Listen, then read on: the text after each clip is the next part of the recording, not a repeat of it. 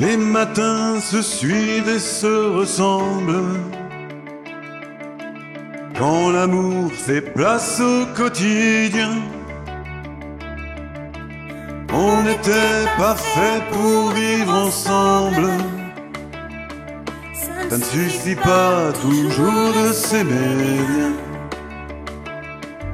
C'est drôle, hier on s'ennuyait, et c'est à peine si l'on trouvait des mots pour se parler du mauvais temps. Maintenant qu'il faut partir, on a 100 000 choses à dire qui tiennent trop à cœur pour si peu de temps.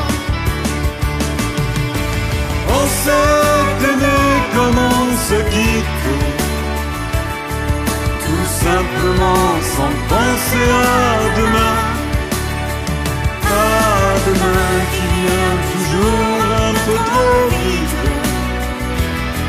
Les adieux qui quelquefois se passent un peu trop vite.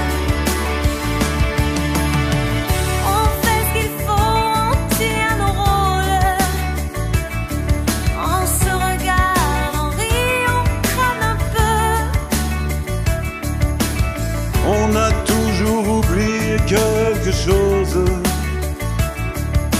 C'est pas facile de se dire adieu.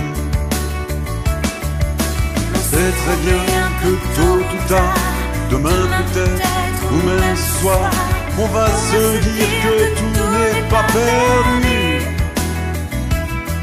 Que ce roman inachevé va se faire un conte de fées.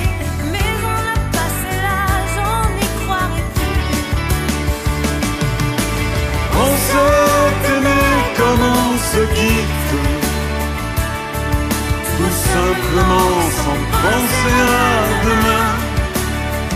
À demain qui vient toujours un peu trop vite.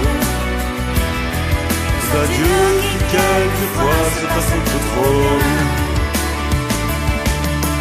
Roméo, Juliette et tous les autres,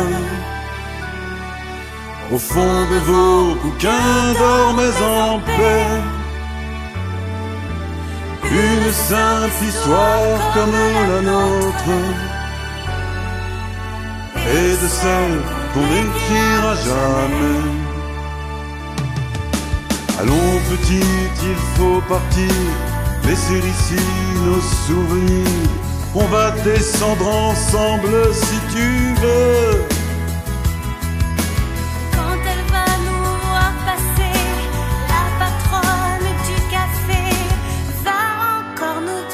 Salut les amoureux. On s'est aimé comme on se quitte, tout simplement sans penser à demain. À demain qui vient toujours un peu trop vite. Les adieux qui quelquefois se passent un peu trop vite. Les adieux qui quelquefois se passent un peu trop vite.